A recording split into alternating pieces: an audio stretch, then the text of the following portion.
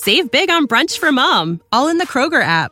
Get 16-ounce packs of flavorful Angus 90% lean ground sirloin for $4.99 each with a digital coupon. Then buy 2, get 2 free on 12 packs of delicious Coca-Cola, Pepsi, or 7-Up, all with your card.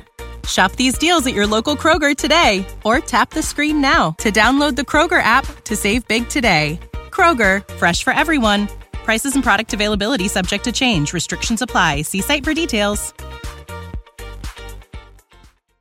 I will never really fully understand how my son, someone that I raised, someone who was kind and loving, thoughtful, could do what he did. She asked him if he needed counseling. He said he didn't, and he would prove to her that he was fine. What 16-year-old boy would say otherwise? And in the last 14 months of his life, he did prove it to her. He was accepted at 4 colleges, worked the sound for the school plays, had an after-school job, and got decent grades. And then one spring morning, Dylan Klebold entered Columbine High School alongside his friend Eric Harris, and the two began shooting at everyone they encountered, killing 12 students and a teacher, and wounding 20 others before taking their own lives. And, what I have come to learn is to try to help people understand that what we believe about our loved ones, the people in our lives, may not be true at all, that we can't necessarily trust behaviors that we see, that when people are in distress, they go out of their way to try to hide some of those feelings. Up ahead, my conversation with Sue Klebold about what she has learned in the 20-plus years since the Columbine massacre. I'm Kimmy Culp, and this is All the Wiser.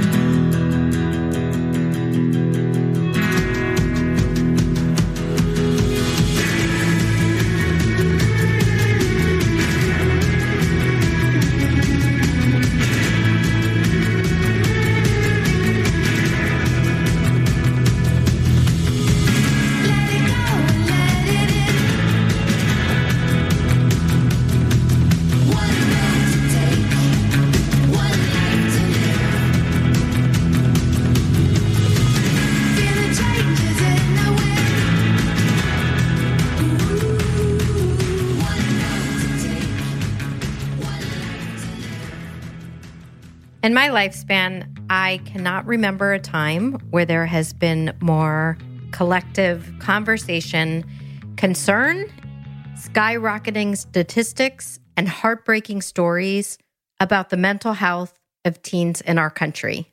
Our children are in the midst of a mental health crisis, accelerated by the isolation of COVID-19 and the effects of social media. So, what should we do when we feel like something is off with our kids or any kid we know? What questions should we be asking and what actions should we be taking when the answers make us uncomfortable or even frightened? After Columbine and the loss of her son, Sue Klebold committed the next decades of her life to the research of brain health, violence, and suicide prevention. On today's episode, not only does Sue share about the moment she learned her son killed and injured dozens of people, but she also shares thoughtful and practical solutions that she believes can help to prevent school shootings in this country, beginning with the key distinction between asking why things happen and instead asking how they happen. Here's today's interview with educator and a wonderful human, Sue Klebold.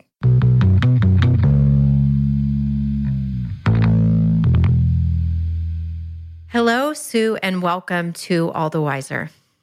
Thank you, Kimmy. I always open our interviews by having our guests introduce themselves. So, Sue, I'm curious, how would you introduce yourself to our listeners?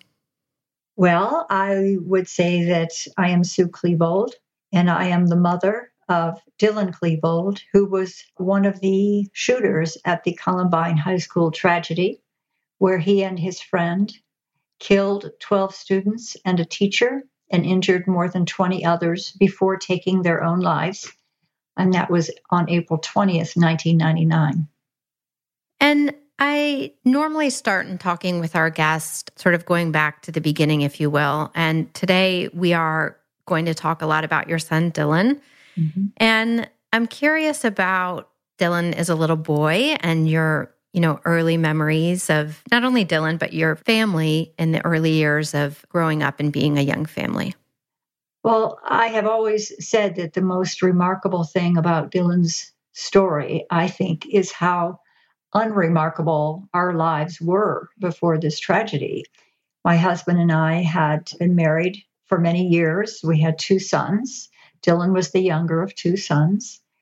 And where we were sort of a suburban middle-class family, we were just as ordinary and unremarkable as can be. And I certainly, as a mother, my children were the most important thing in the world to me. And I did everything I knew how to be as good a parent as I could be. I loved my kids. We did all kinds of activities together. Dylan was a very bright, precocious youngster. He was in a gifted program at school. But, they were in Cub Scouts and Little League. And when Dylan got into high school, he was a sound technician for school plays. His life seemed so ordinary. And he was a bright little boy. He could read at the age of 4. He could read books like Charlotte's Web and Stuart Little silently to himself. And he loved to do things that required skill. He loved organizing. He loved following directions.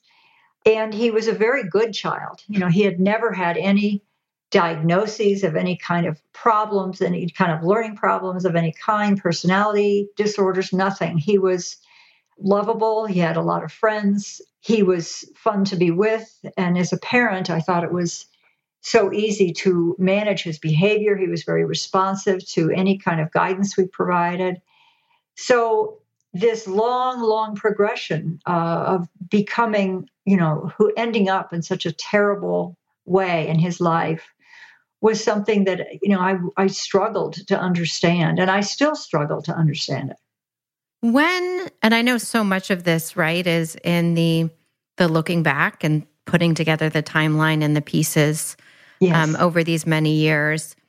But when do you remember starting to see some of changes with him? And I think, important to say that early teenage years are really, really difficult for all of us. So I would say that almost any parent, right, we begin to see changes as our kids experience the world more deeply. And that's right on target for what I saw. I began to see that Dylan was experiencing a lot of self-consciousness and discomfort. That started, that I remember, around the time he was about 12 years old. I remember that he was suddenly very uncomfortable being in a program at school, a gifted program. He didn't want to be viewed as different. But I think the real change, the real dramatic thing that I saw happen was when he was in his junior year. Now, he was a year younger than his peers because he'd entered school a year early. In his junior year, he had a cluster of trouble. And this is one of the things that, as I look back now, that one of the signs that someone's mental health may be in a deteriorating state are changes in behavior. And he had several incidents that occurred in a cluster. And I was not aware of what this could possibly mean. And other people weren't aware either. But what happened was in his junior year, he got in trouble at school for the first time in his life. He had scratched a locker. We were called in for a disciplinary response to that. He and his friends, another young boy, and I believe there was a third, they had been the school technicians to help teachers and students with the computers, but they had managed to access the locker combinations that were considered private and should not have been accessed. So basically it was a kind of hacking, and he got in trouble for that. And also in his junior year, he and his friend Eric, who ultimately was the young man who did the shootings with him, got in trouble for stealing something. They stole some electronic equipment from a van that was parked on a country road near us. And those three things happened. And I was concerned. And I remember talking to the diversion counselor because he had gotten into a diversion program. It was a first offense. And I remember, asking the counselor, I don't know what this means. This is all different. I've never seen any of these behaviors before. Could he need counseling? And I remember the diversion counselor turning to him and saying, Dylan, do you think you need counseling? And of course, as a 16-year-old boy, he said, no, I don't need counseling. I will prove to you that I'm fine. And the last 14 months of his life, he did go out of his way to prove to us that he was fine. He was accepted at 4 colleges and made it into the college of his choice. He was active and doing the sound technology for school plays. He had a job after school. His grades were fair. They weren't great, but then neither were mine at that age. And, what I could see was that he was working to get his life on track. He and Eric were released from the diversion program early because they considered them successes, that they'd done an outstanding job. In that last 14 months of his life, he was really trying to demonstrate that he was in control of his behaviors and his choices. But then we come all the way to the end of senior year. I was not aware that he was having problems. I was not aware that he was experiencing some difficult things at school, such as bullying incidents. And in the last days of his life, a few things occurred. One was he had written a paper that was violent, and a teacher had seen it. And once again, this was 22 years ago. We didn't know what that meant. We didn't know what to do. A school counselor talked to him and said, you're not allowed to write papers like this with bad language in them. And he said, I know. And the counselor said, well, don't do it again, okay? Because the hard thing to remember about this is that Dylan did not present as someone who was dangerous or, terribly angry or someone to be feared. He was just sort of an easygoing, quiet kid. And in the last days of his life, he went to a prom with his friends. That day, he picked out his dorm room for college. We'd gone on a college visiting trip a couple weeks before that. He came home from the prom early in the morning, and he talked to me and thanked me for sending him and said he'd had the best time he'd ever had in his life. And then that was a Saturday. 3 days later, he was dead, and he had killed all those people and injured them. And I was totally confused, overwrought. I didn't understand any of it. I couldn't understand how he got to where he got at the end of his life. What do you remember about the last time you saw Dylan? I don't even remember exactly the last time I saw him. What sticks in my mind was the last time I heard his voice. And that was the morning of the shootings.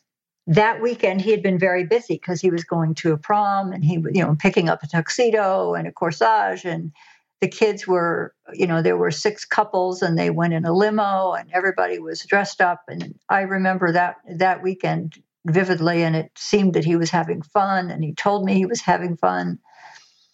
But what I remember that weekend was that my husband said, have you noticed Dylan's voice lately? It sounds a little tense. Do you think he could be worried about something? And I said, well, what do you mean? And he said, well, when he gets stressed, the pitch of his voice is a little bit high. And the pitch of his voice sounds a little high to me. And I said, well, I haven't heard it. I don't know. Maybe he's just nervous because of all these things going on in his life. And on the day of the shootings, he got up very early, earlier than he usually did. I was getting ready for work. It was probably 5:30 in the morning. And I heard Dylan coming down the stairs in the dark. And I opened my bedroom door and I called his name. And I said, Dill, because I was wondering what he was doing up that early. And he, at that point, had walked past my door and was at the front door. And all he said was, bye. And then he slammed the door and he was gone. And I was concerned. I said, boy, Tom, wake up, my husband. I said, I think you're right. Something is bothering him. And will you be here today to talk to him when he comes home and figure out what it is? And he said, yes, I will. And I went to work assuming that everything would be okay. I had no idea of the magnitude, what was happening. I thought maybe he had some kind of a falling out with a friend or something, some small teenage issue. But that was the day of the shootings, and I never heard his voice again. When did you first learn about the shootings? Where were you and what were you told? I first learned about it that day at it was between 12 and 1, about lunchtime. I was at work and I was preparing to go to a meeting at one of the colleges because I worked for the community college system. And I was away from my desk getting ready because I was going to go in my car and drive to one of the community colleges. And when I came back to my cubicle, my light on my phone was flashing. And I thought, boy, I better take this one last call before I go. And it was my husband leaving me a message. And he sounded completely distraught. He was gasping and his voice was ragged and breaking. And he said, Susan, this is an emergency. Call me back immediately. And I could tell by the sound of his voice that something had happened to one of our boys. I was terrified. I didn't know what to do. I was, going over in my head, where are they? Dylan's at school. He should be fine. My other son was at work. He should, what could it be? They're where they should be. And then I called my husband back and he was just, I wouldn't use the word hysterical because he wasn't verbalizing, but he was just so upset. I could just hear his breath. It was just so scratchy and deep. And he said, listen to the television. And I couldn't hear the television. And I'm saying, what? I can't hear it. And then he got back on the phone and he said, there's some kind of a shooting at the school. Some gunmen are killing people or shooting people. And they think they have trench coats. And Dylan was one of the kids that had a trench coat. And he said, I've looked and I can't find his coat. And he said, they think Dylan may be one of the shooters. And then I said, I'm coming home right now. And all the way home, I was crying. I was not crying. I was trying to talk myself down and be calm. And, I was thinking maybe he's been hurt. Maybe someone has killed him. Maybe this was a prank. Maybe he got involved with something that went awry and then he'd be in big trouble because of the diversion program. But when I got there, it was believed that he was a part of it. And, the police were coming to our house. The SWAT team was coming. And it was just the beginning of this long, long nightmare. In those days and weeks that followed, Sue, I think about you and so many things when it comes to grief, the layers and the complexity of everything you must have been going through and the layers of grief, right? Which is so complex and dynamic for anyone, but for you specifically. And then the piece that was sort of heartbreaking to me when I thought about it, and I don't know if you'll agree, but I would imagine to some people at that time that there wasn't even in people's minds room for you to grieve. Right. And even now I deal with that. And, having a conversation such as ours today, my son was a killer and he took the lives of innocent people. He injured innocent people to the extent that they will have disabilities for the rest of their lives. And the fact that I am even being interviewed for some might be offensive. And what I have sort of pieced together with 22 years of looking back is that when individuals do something such as Dylan did, when they hurt other people and when they kill other people, that individual is never viewed as a victim of the tragedy that they perpetrate. Likewise, their family members are never viewed as victims of that tragedy either. So I think it is, your observation is quite accurate that we as loved ones of perpetrators of crimes are not really permitted to grieve. It is believed that our loved one did not deserve to be mourned, did not have the value of someone who was killed. And this is just all part of what we do kind of naturally. And I certainly would have been doing that myself had my son not been the perpetrator of this. If he had been a victim and not a perpetrator, I would have felt that his life as an innocent person who was killed on that day was certainly much more valuable, much more important than that of the perpetrator. So yes, I think that is a perception that occurs. And I think it's understandable. And I have certainly no argument with that. But I do know, as the mother of someone who did what Dylan did, it is very hard to be hated. It is very hard to have your child hated and maligned. And that's just all part of this long and difficult grief process. What were the layers of your grief in the early days, the days and weeks and months that followed the day of the shooting? It's so hard to describe because I never have, and I hope never will, experience anything like that. Because the layers, the depth, it was just unfathomable. Every bad emotion a human being can have, I had it, and it lasted for years. But one of the first things I was feeling, of course, was the awful remorse and horror that he would hurt other people. That I would look at, at the news, and I would see photographs in the paper or hear it, and I'd see funerals for other children. I'd see grieving parents. I'd see, people by someone's bedside in a hospital trying to hope that an individual survived the shooting.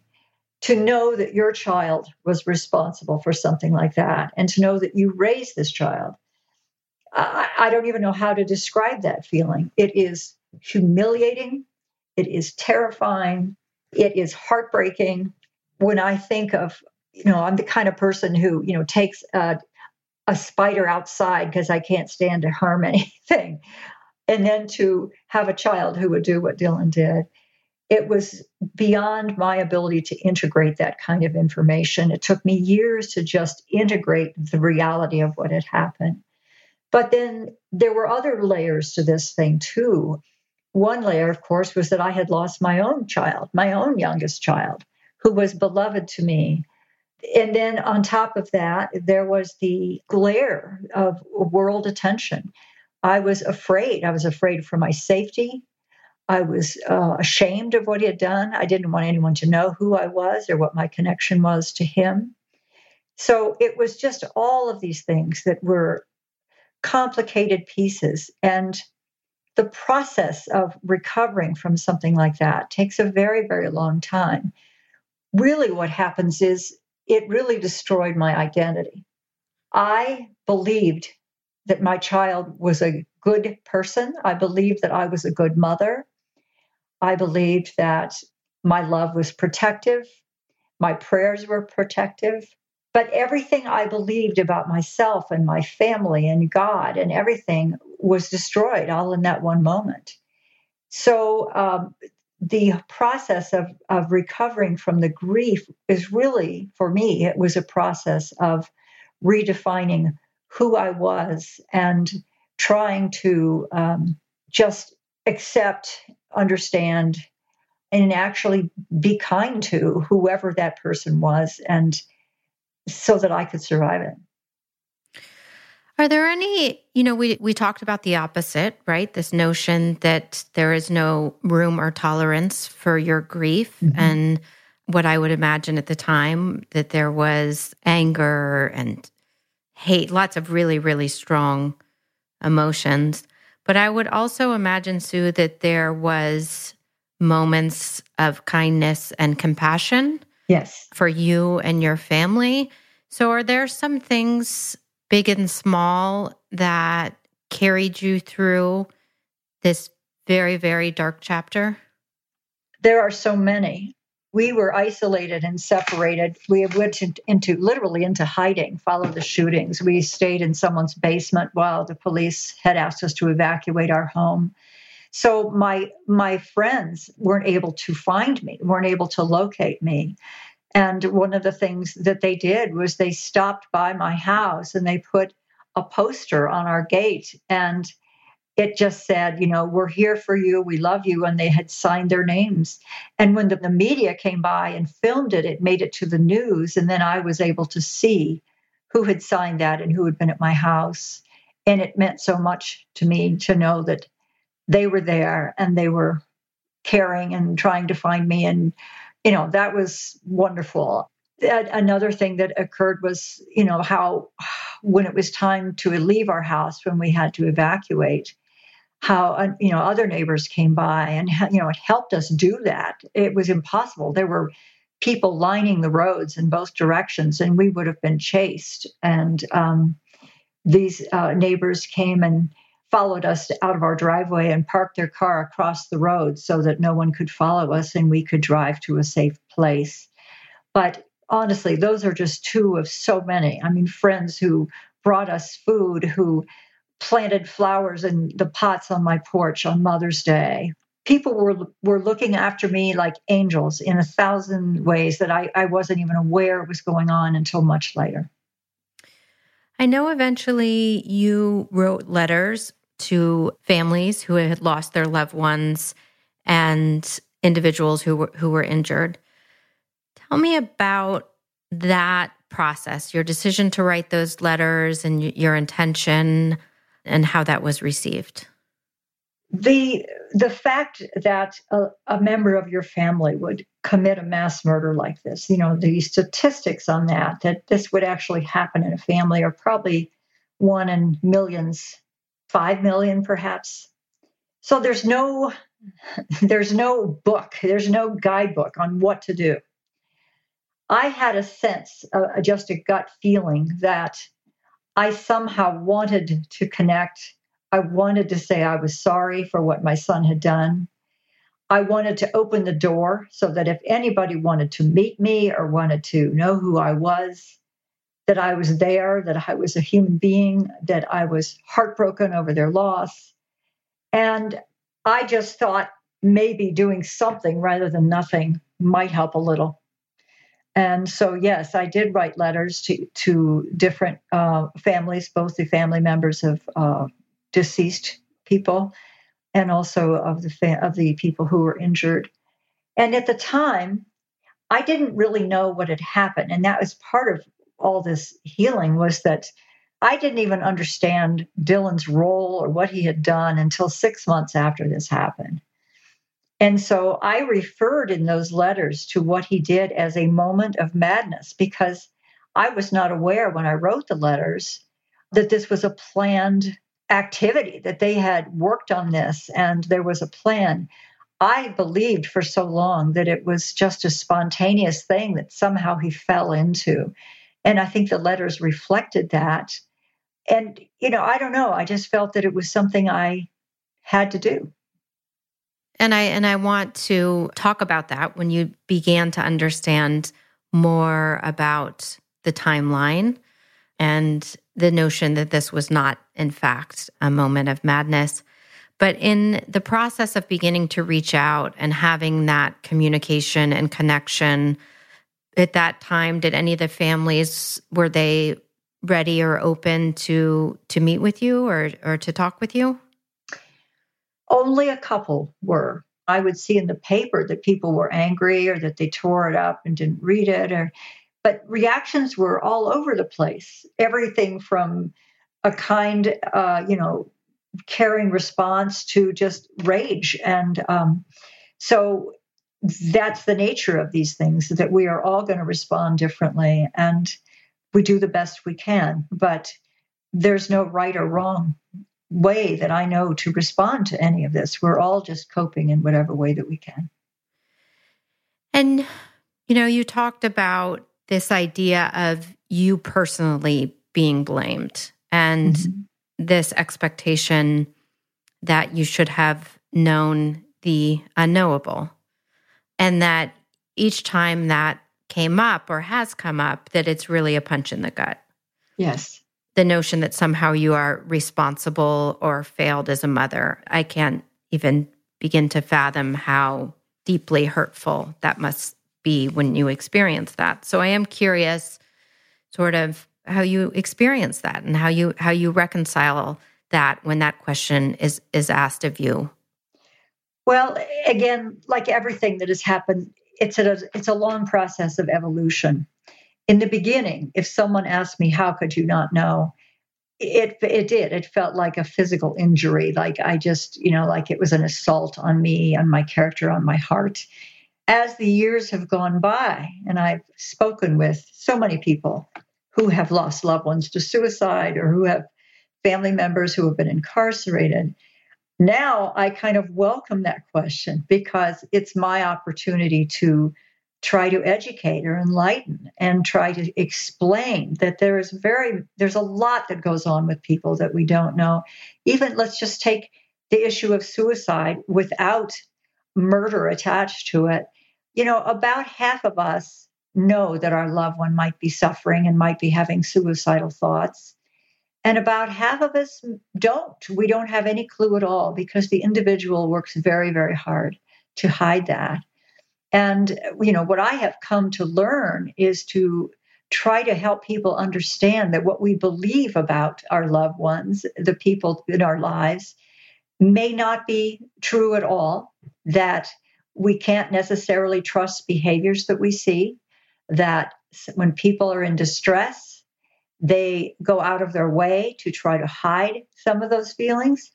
They don't want to appear weak. They don't want to appear incapable of handling their own problems and feelings. So, there are a lot of incentives for people not to share when they have bad feelings. So now I think, I feel very differently about it when people ask me that question. But in the beginning, I think the reason it hurt so much was because that was a question I was asking myself. I was saying, how could you not know? How could you possibly love someone and not know what they were going through? And I, hated myself.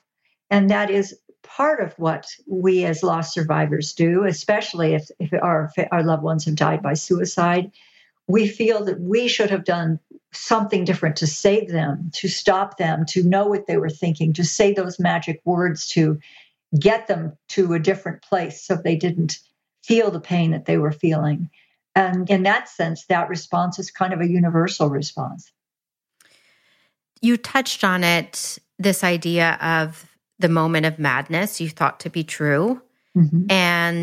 And the months and years that followed, learning more and more about Dylan's journey with mental health and his brain health. And you discovered many things that had been hidden from you. So I'm curious what that process looked like for you to uncover that and some of the most important discoveries you found along the way. So I couldn't understand how Dylan was there at that time. I couldn't understand how he could hurt other people. But I think the big mystery for me was, how he could hurt himself. In the months following this tragedy, when I began to learn really what had happened, and then it was not something that was spontaneous, that it was planned, that he had actively taken part in trying to kill everyone at the school. The police report came out 6 months later when I had a dose of reality of what had really happened. But one of the things the police found, they showed me or shared with me in the year following his death, was that they had found some of his writings. And I could see in his writings that even at the age of 15, he was talking about that his life was in agony. He was talking about cutting himself. He was talking about wishing he could get a gun and he could die. And he was expressing these suicidal thoughts. And I had the opportunity to look at my own journals because I was a journaler. And at the same time those feelings were going on, I might be writing in my journal, we had a great day. We all watched, the Super Bowl together. We all took a hike. And it was a juxtaposition to see that when normal things were going on in our family, things that I thought indicated everything was fine, he was truly suffering. He was writing about wanting to die. One of the things I found in his room, the police found in his room, I got it much later, was that he had a bottle of St. John's wort that he had bought. But, it seems that he knew he was unhappy and was trying to help himself in whatever way he knew how, but he didn't really know how. I heard you speak, and it was interesting listening to it because you were talking about, a deep regret you have looking back. And the regret was so powerful and simplistic all at once. And it was about communication, more importantly about listening and how we as parents communicate with our kids. Can you share with me your thoughts, your regret around communication with Dylan? Yes. When I look back on every conversation we had and times where I thought I was being a good mom and I was being supportive and I was helping, I think I realized that the one regret that I had was that I didn't understand the importance of listening. And so the one piece of advice I have for parents everywhere, and certainly teachers and counseling professionals and everyone, is the importance of just shut up and listen. We always think our kids don't talk to us. They don't come to us with their problems. They may not share information with us. But I look back on how I, as a parent, would handle it if my son would have tried to talk to me in some way. I think the thing that I would have done, and certainly it's what my parents did, is if he had come to me with some of these feelings and some of these, behaviors he was struggling with, I feel certain that I would have tried to, number one, make him feel better. And in doing that, if we try to make our kids feel better, for example, the example I always use is my own upbringing when I was a kid. And I would, look in the mirror and say, I'm so ugly, I'm so stupid, nobody likes me. And what my loving mother would do would be to say, oh, I love you, I think you're pretty, I think you're smart. But by doing those kinds of things, what we are doing is we're sort of denying them the ability to acknowledge that feeling. We're pretty much saying to them, no, you can't have that feeling because, we don't validate it. We don't validate their feelings. And I think as parents, we are so uncomfortable when our children are unhappy that we do everything we can to make them feel better. We try to fix things. We get them appointments with the individuals in their lives who can help them. And that's all good. It's not a bad thing. But the important thing is to sit in silence and just give them an opportunity to express what they're feeling, and then to not try to fix it, to just repeat back, I hear you saying that you're feeling this way, or something that I never would have done in a million years. And that is to say that, well, when people can't sleep or whatever, they haven't eaten, they're losing weight, they're really struggling with suicidal thoughts. Are you struggling with suicidal thoughts? Do you ever think about killing yourself? I mean, this is an important question, but it takes some training in order to be able to ask that question comfortably. And then the hardest thing of all, we can't be frightened by what that answer is. If the answer is yes, I am, then don't jump into fix-it mode. Shut up and listen. Talk about the feeling. Let them know that you don't judge them. You thank them for sharing. I think about all the ways I might have done that differently. Instead of being the kind of parent who is trying to correct his behavior, get him to, help the family, focus on other people for a change, the kinds of things we do. We're so busy coaching and guiding and instructing. And I really regret that I did that as often as I did, and wish I had said much less and just let him feel what he felt. Knowing what you know now, if you had the ability to go back in time in the 2 years leading up to losing Dylan and the shootings, what would you do knowing what you know today? There's one scene that comes to mind always when I think of where I cringe the most. And that is, when Dylan was in trouble around the time when he had a bad time in his junior year. And I remember scolding him, lecturing him. He had done something. He hadn't remembered to do something he was supposed to do. And I can't remember if it was, feed the cat or get me a Mother's Day card or do something. But his attitude had been bad. He was irritable and he was cranky. And And I had sort of had it, I shoved him against the refrigerator and I said, look, stop. You got to think about somebody else for change. It was mean. I look back on that moment as the worst moment of my life in our relationship because, he was hurting and I didn't see that. And I wish rather than lecturing him, pushing him against the refrigerator, I had just thrown my arms around him and just said, let's stop everything. Let me just stop everything and sit down here with you and listen. And I play out in my head over and over again how I wish that conversation had been different.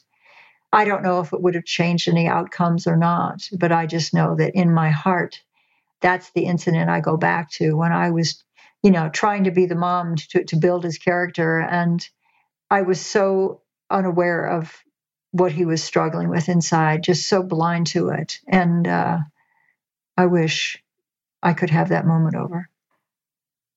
You've really dedicated your life's work since 1999 and to the journey of your own healing, but also to the science, the understanding, and a movement to create change and understanding when it comes to mental health and suicide and mental health and homicide and violence. So I want to talk to you about that. And I also want to talk about your own mental health. Obviously, this was a hugely, hugely traumatic event. And I know I read you started developing panic attacks, I believe, when you were going to do the depositions with the victims' families. Is that correct? Yes. Can you talk to me about that? Yes. And just in terms of who I am, I think I'm the kind of person, as a child, I was kind of an anxious child. I mean, anxiety has been something that has always been an issue for me. And from time to time in my life, when things have been stressful, I have had panic reactions. But what happened to me after Dylan died was different than anything else I had ever had. It was stronger. It took over my life. The panic reactions started happening about 4 years after the tragedy, and I was coming up on depositions, and that was the first episode that I had.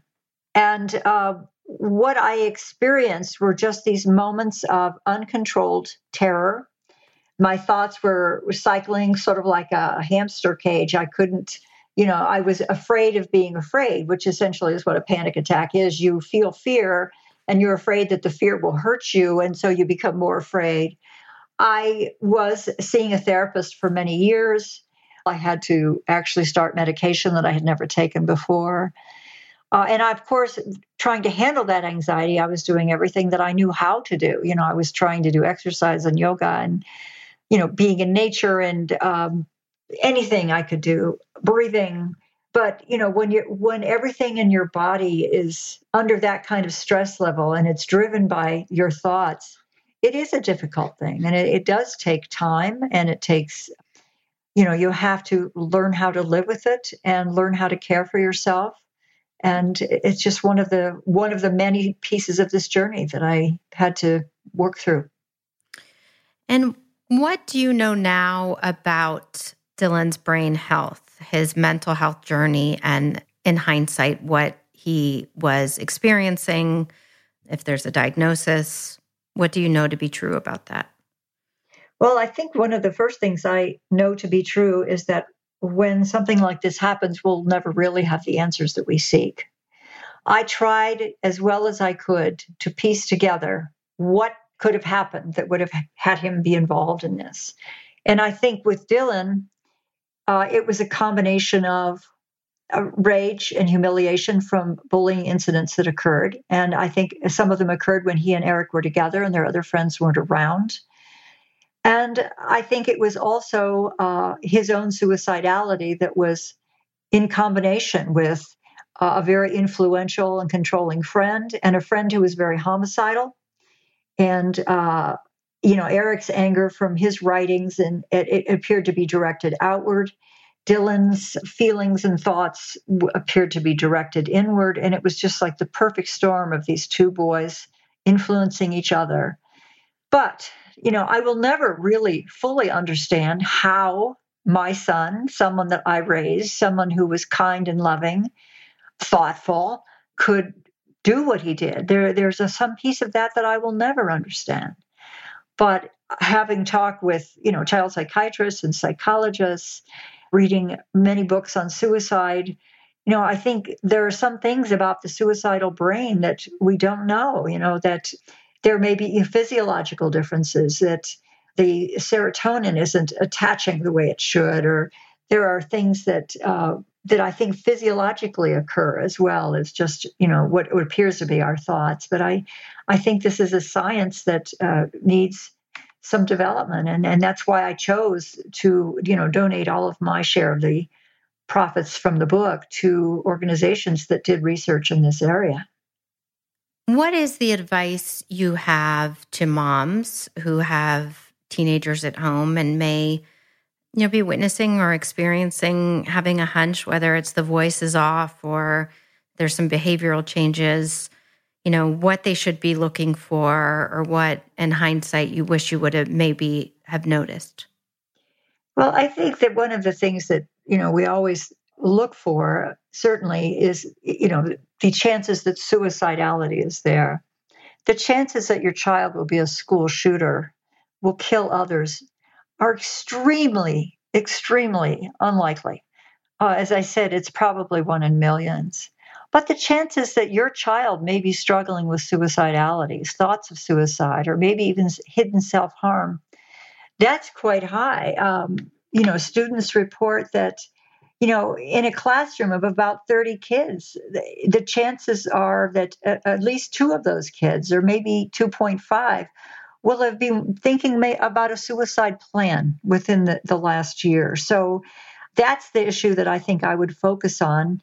We know that in terms of these mass shootings, that most perpetrators of school shootings, most of them are suicidal. Not all, but most of them are, probably estimated about 3/4 of them having their own suicidality, because very often they die at the scene, or they are captured, incarcerated. They don't really get away with this. So suicidality is so important to try to stop and help someone with, because it can lead to their own deaths, but in also rare cases, it can lead to the deaths of others as well. So what I would say is that every individual should have some comfort in questioning someone about whether or not they're feeling suicidal, how to ask that question, how to respond. I think everyone should have a mental health first aid training. I think that everyone should have some kind of training on suicide prevention, such as QPR or ASSIST or Safe Talk. Those are the names of some of the training programs. And it's more, we may see signs that somebody is feeling suicidal. We may hear comments that someone feels worthless, or they may give away possessions, or they may say, if anything happens to me, will you take care of my dog? We may see someone acquiring firearms or means, stockpiling pills, or searching on websites that have to do with suicide, or in some cases, searching on websites about school shootings. That's another thing that could be identifying a risk factor. There may be change in sleep habits. There may be change in eating habits or hygiene. So these are all some of the things that we can watch for. And then to learn how to ask somebody based on these observations, what they're experiencing, and let them know that, we're not there to judge. We're not there to punish. We're there to try to help and get them connected with someone who can help them if we're not able to do that ourselves. You've now committed decades of your life to the research on brain health and violence.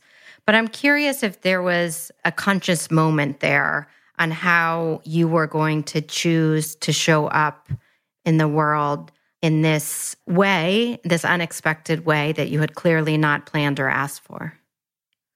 We are who we are before tragedies like this happened to us. And by profession, I was a teacher. And so part of what pushed me in the direction that I went was because at the core of who I am, I wanted to learn from what had happened to me. And I knew that if I learned something, that I would have the obligation to teach, because that is just who I was. So there was that strong sense of purpose right from the beginning. I think I sort of gravitated to the suicide prevention community and got involved with suicide prevention organizations because right from the beginning, I felt that people who had lost loved ones to suicide reached out to me and were kind to me and welcomed me as one of them. And that is something that motivated me to work in this area and to feel a sense of kinship with others, because the experience of losing a child to suicide is so painful, and it's different from other kinds of grief. And so I really felt connected to that community.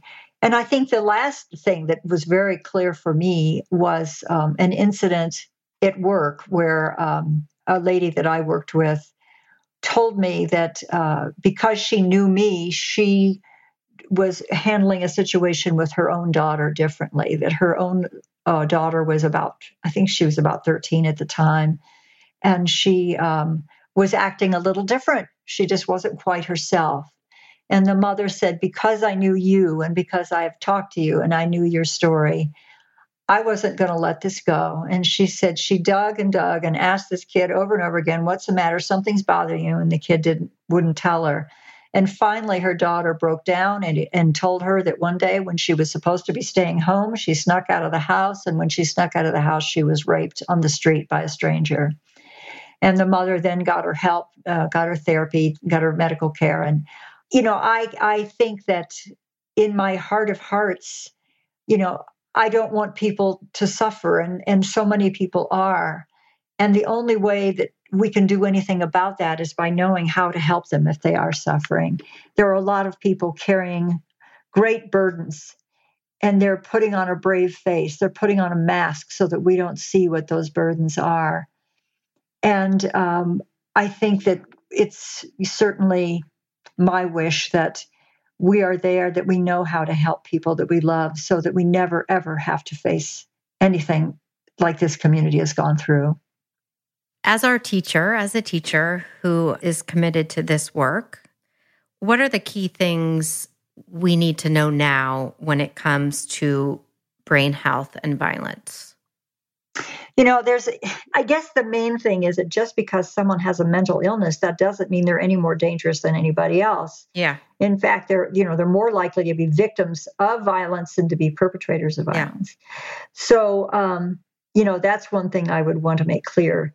But I believe that, for us to be violent, the thing that I believe has to occur is there has to be a dehumanization or a disconnect with someone against whom we are violent. And that's one of the things that frightens me about today's world, is that many of us have a tendency to dehumanize others and to reduce them down to some small aspect of themselves.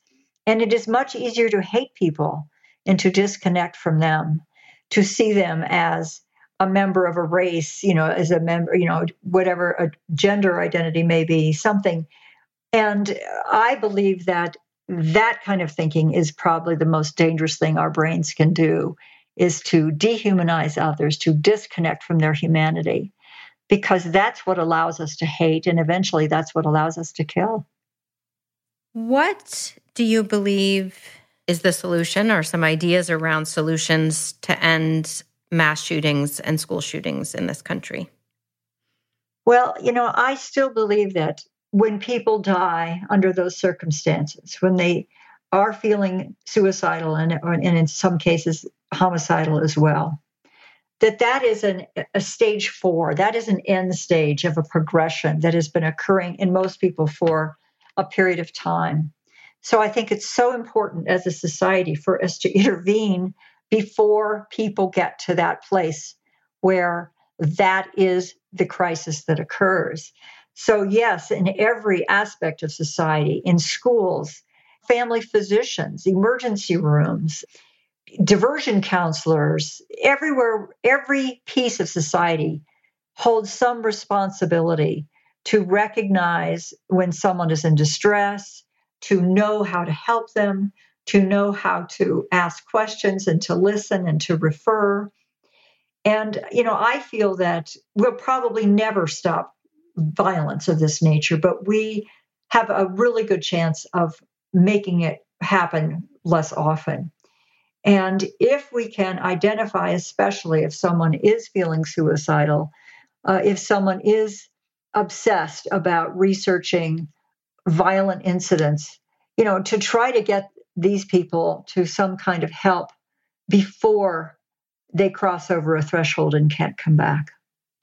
I've heard you talk about this why question, and that perhaps it's not the most helpful after these shootings in our country, which are far too frequent.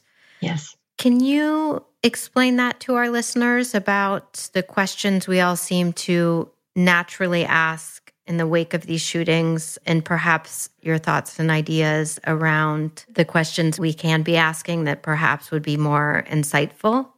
Mm-hmm. As soon as the shootings occurred, there was of course mass, hysteria in the community. And the thing that surfaced over and over again was, who do we blame? And the question to me behind that is why. They want to know why this thing happened, because they wanted to assign a person, a parent, a school, somebody. They want to blame somebody. And I very quickly felt that the question of why did this happen will never really be answered, because it's too complex. And also because if we ask why, it provides us with inactionable results to that question. So what occurred to me was that the really important question to ask is not why it happens, but how it happens. And if we look at what happened at Columbine, and certainly with Dylan and what was going on inside of him, what we see is, as I said before, it's a progression. It is something that evolved over a period of time till this very lethal end stage. And if we ask how these things happen, we equip ourselves better to look at the process, look at the systems that are in place to support someone who is experiencing this kind of distress and deterioration in their thinking. And we can intervene and get someone to the help that they need before it's too late to help them. So, I really believe it's important for us to look at this process of deterioration and find where helps along the way can be inserted before it comes to a tragic end. What role has forgiveness played in your journey of healing? It's interesting. People ask me about forgiveness a lot, and they are making the assumption that very often that I am angry at Dylan or should be angry at Dylan. And I have not been angry other than the day that I saw the police report where it explained what he'd done and how it was done. And I felt extreme anger on that day. But over time, I believe that Dylan was not in full command of his faculties, that he was not in his right mind. I cannot excuse what he did because it's inexcusable. I cannot in any way say that anything he did was justifiable.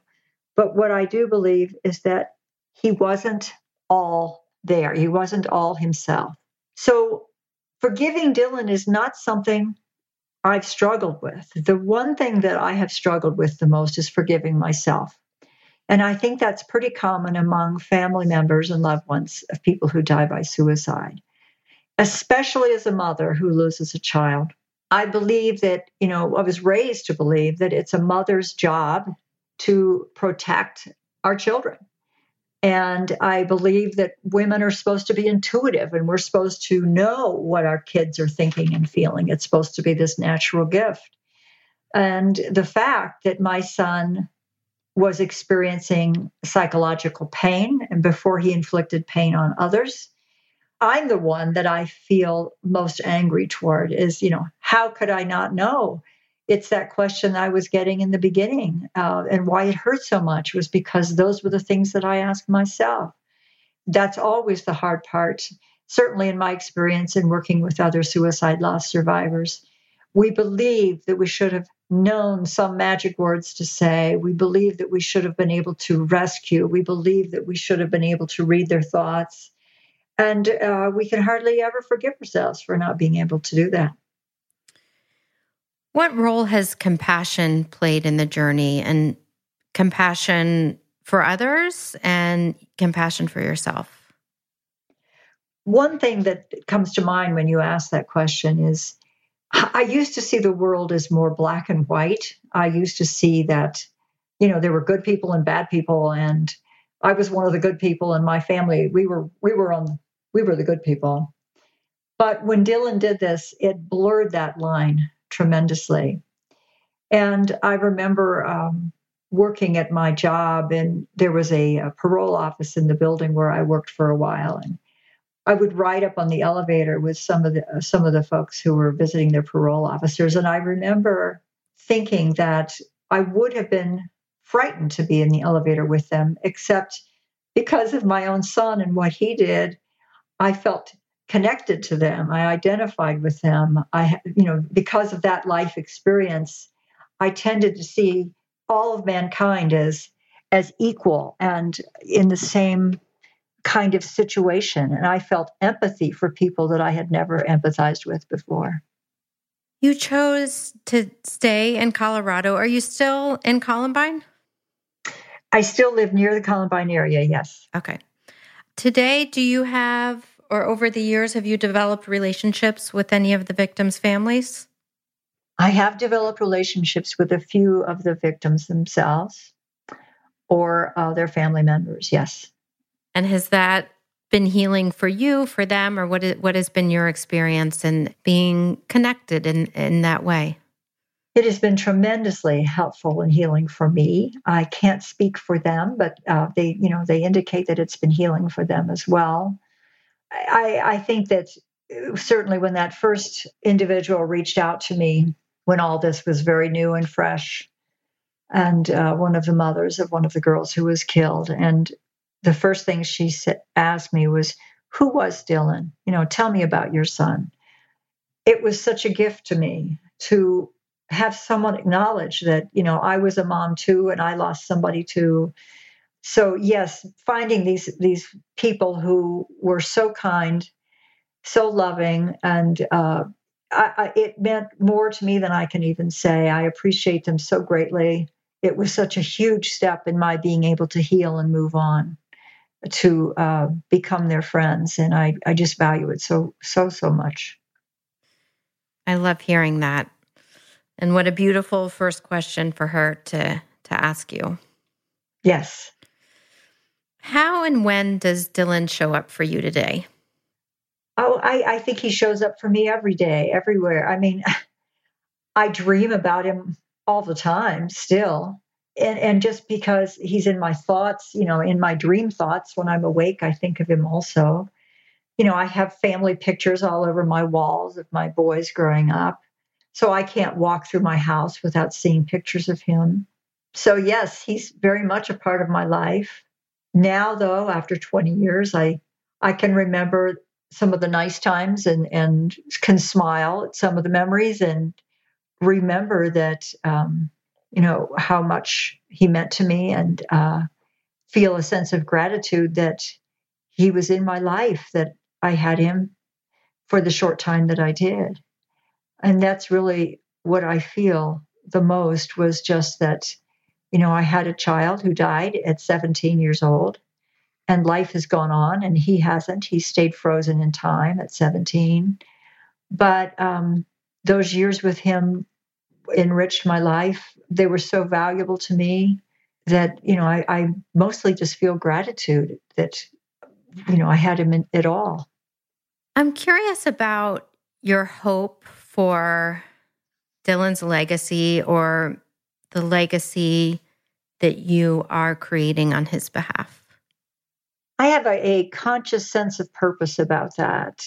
If I speak publicly, if I do things such as this, I have a little, I wouldn't call it a mantra example, but a little hope that before I enter into anything like that, My deepest desire is that hearing my story might help someone that they love. I think if Dylan had been alive and there had been individuals in his life who knew then what we know now, who knew the importance of, screening for suicide, who knew the importance of psychological support after something like an arrest, for example, how things might have turned out differently.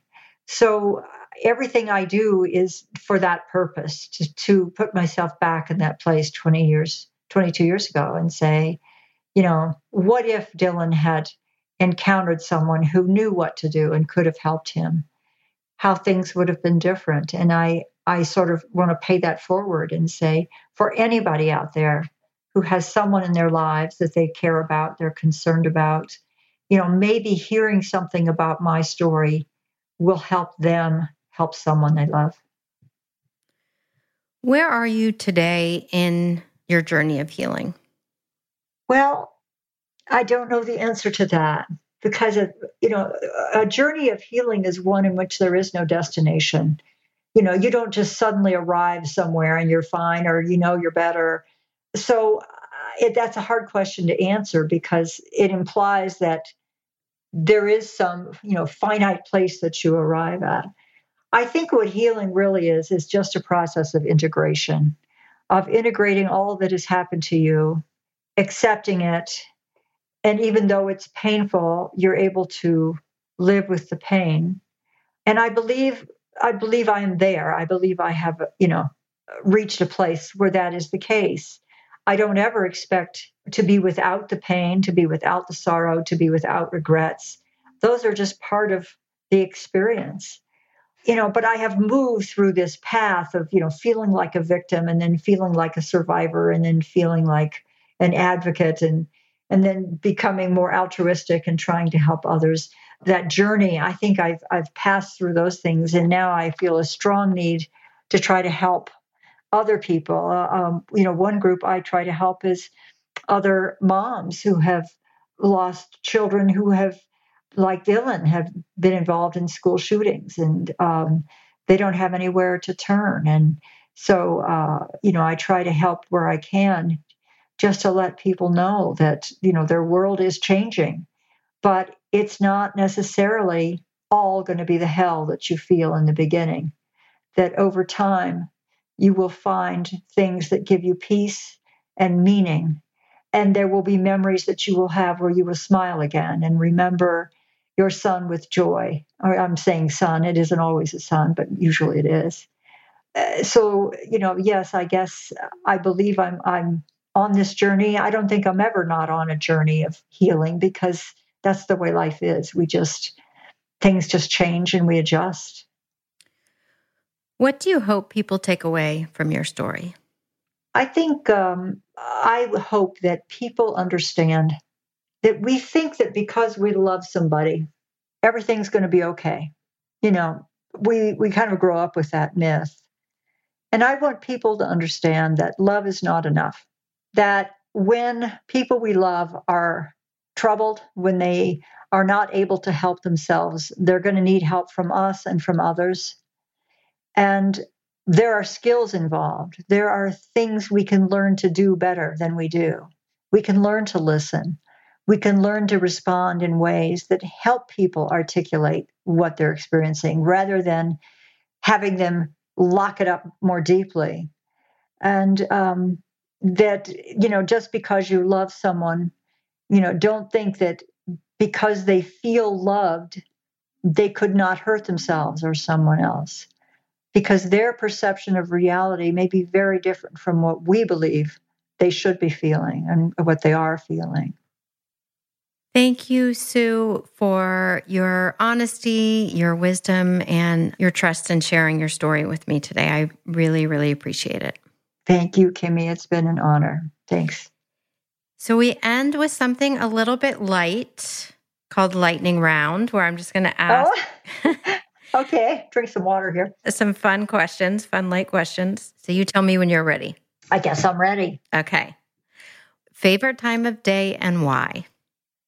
Late morning, because I would like to say I'm a morning person, but I'm not because I'm really lazy and I sleep late. But I do love the feeling of greeting a new day, even if it's late in the morning. Favorite food? Penang curry. Nice. Best way to spend a Sunday? Talking with family. Favorite city? Milwaukee. Guilty pleasure? Watching old movies. If you had one day with Dylan, how would you spend it? Boy. First thing that comes to mind is I'd like to just hear how he'd want to spend it. I'd do anything he wants. Wise answer from a mother. Let him choose the day. Yes. All right. Well, I'm so grateful again, and enjoy the rest of your day. Thanks. As you know, for every story we share, we donate $2,000 to a charity around the world. Today's charity, chosen by Sue, is the American Foundation for Suicide Prevention. The foundation funds scientific research, educates the public about mental health and suicide prevention, advocates for public policies, and supports survivors of suicide loss and all those affected by suicide. We are grateful to Sue for introducing us to their work and hope you will check them out at afsp.org and consider supporting them, whatever that may look like to you. If you're on Instagram and don't already follow us, I hope you will check us out. We're at All the Wiser Podcast. You'll find out every time we drop a new episode. You can learn more about the charities we support and learn about my new online digital class. It's a positive psychology course, and it is rooted in the power of science and human story. Thank you for making the time to listen. Take care of yourselves and one another. All the Wiser is produced by Erica Gerard at Podkit Productions. Our sound engineer is Kelly Kramerick, and our associate producer is Tara Daigle.